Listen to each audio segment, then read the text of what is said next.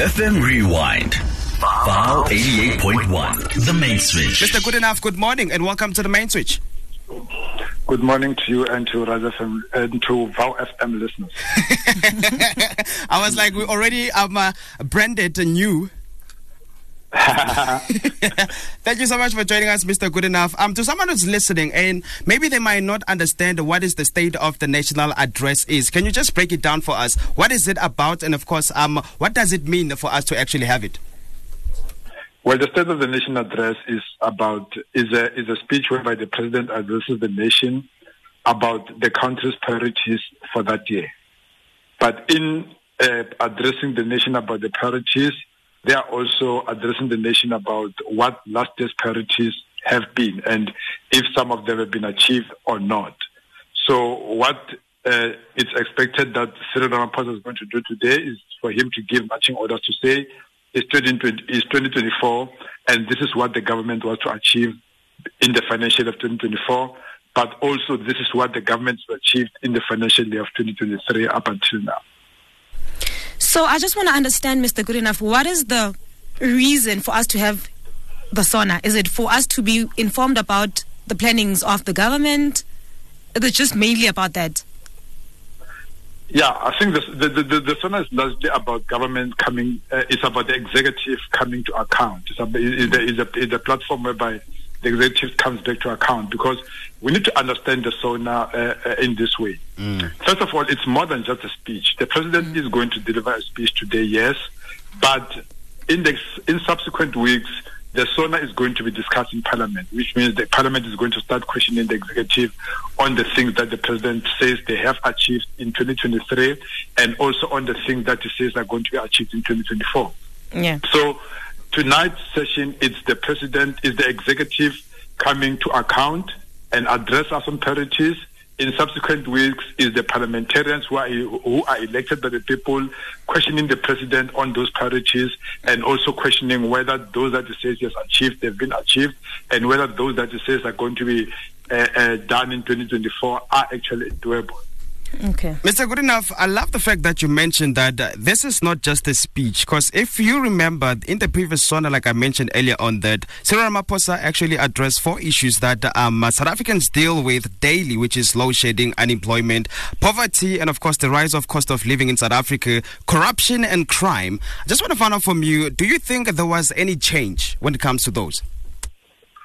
There wasn't any change, but I'll put the blame for lack of change on opposition parties, on the ANC. Let's say 40% on the ANC, but 60% on opposition parties, because we have got opposition parties that just do not understand how to do politics, that do not have answers to issues that the ANC raises, that the president raised, but they cannot be implementable.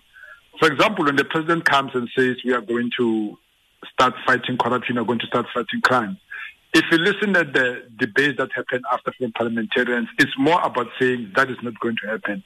None of them comes up with very practical solutions. The suggestions are so fragmented that the DA's suggestions are more about addressing crime in the suburbs and in the farms. Other political parties don't even have solutions.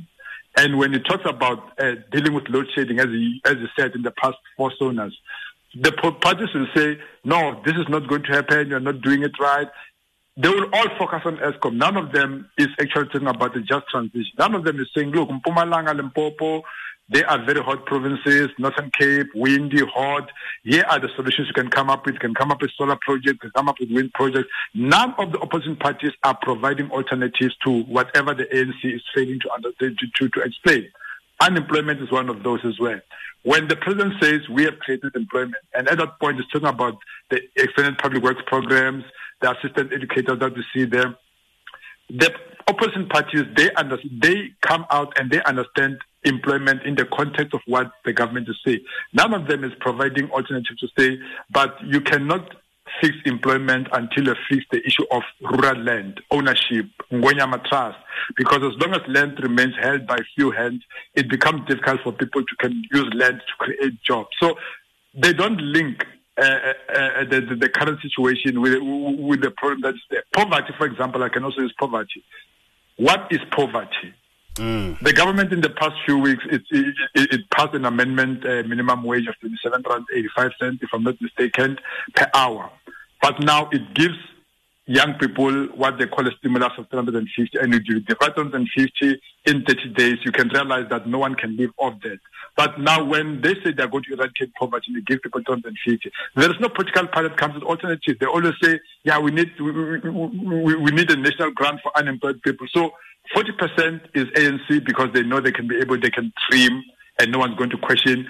Because here's the situation, the quality of our parliamentarians is so very, very low because they all come through a list system. It's about who knows who. And at the end of the day, they can't provide alternatives to energy, alternatives to employment, alternatives to crime, alternatives to corruption. None of them is forcing the president to implement the Zondo Commission with a proper alternative to say this is how to do it. They're just opposing, because they see opposition or being vocal in opposition being the way for them to build the electorate for themselves, so that they can also be in government and they can start lying to people the same way the ANC has been doing in the past 29 years.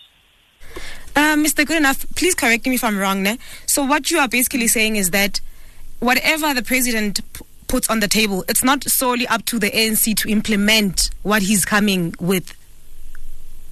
No, it's not. It's not okay. Up to the whatever the president puts there is a proposal. The implementation phase should be something that is done by government. Those people who are elected, they're not elected there to oppose. They're elected there to legislate. That's why we call them. We call it the legislature. They're supposed to go there and make laws that make implementable the proposals that the president is saying. I'll use a very simple example. When Ramaphosa came to power, he appointed what they call the high level review panel led by Dr. Sigimo Fumadi to look at the state of the State Security Agency as the Zondo Commission had at the time raised, to say the State Security Agency has been captured, it's being used for political factions, it needs an overhaul. And now the panel released a report, and 2019, 2020, 2021, 2022, 2023, all those years, there is nothing that the president was doing. And now, at this stage, as we speak today, the bill is out there for public comment for some of those recommendations to be implemented at SSA. But guess what? Who drafted the bill? SSA drafted the bill for its own regulation. Now, where were opposition parties? Because their job is to legislate. Why didn't some of them submit a proposal to say, look, this is a bill that we are proposing for the amendment of, for the implementation of the recommendations of the high panel, so that the idea should have come from opposition parties instead of saying we are regulating VOW FM. Oh, VOW, go out and write the laws on how you can be regulated. So that's the point I'm saying, that it's not wholly up to the ANC. It's up to the legislature to legislate laws that make what the president saying implementable. If the president says load shedding is going to be, we are going to deal with load shedding through a basket of source of energy, why is it that members of parliament that come from the two provinces of Limpopo and Mpumalanga, they don't get there and submit a bill that says for all these poor people along in these provinces, government has to put 2 solar panels on top of their roofs? Because there was a time when they used to say they can give every family a set-top box for them to access a high-definition TV. Why can't they say put two solar panels on top of every roof in those provinces, and you have all that time mitigated load shedding? Because whenever power goes off, those houses remain lit. The learners can continue writing they can continue doing their homework. The parents can continue cooking, life can go on. Why isn't those legislators? Because their quality is that they don't even understand what energy is. They think energy, they're looking at the pylons, they're thinking fossil fuels, they're thinking ESCOM is the sole provider of energy. That is why when you hear about government talking about Mr. Goodenough, because of time, unfortunately, we have to let you go. But thank you so much for joining us here on the Main Switch and, of course, helping us to unpack this serious conversation that is happening tonight. Yeah. You're welcome. Thank you very much. The Main Switch. FM Rewind. VOW 88.1.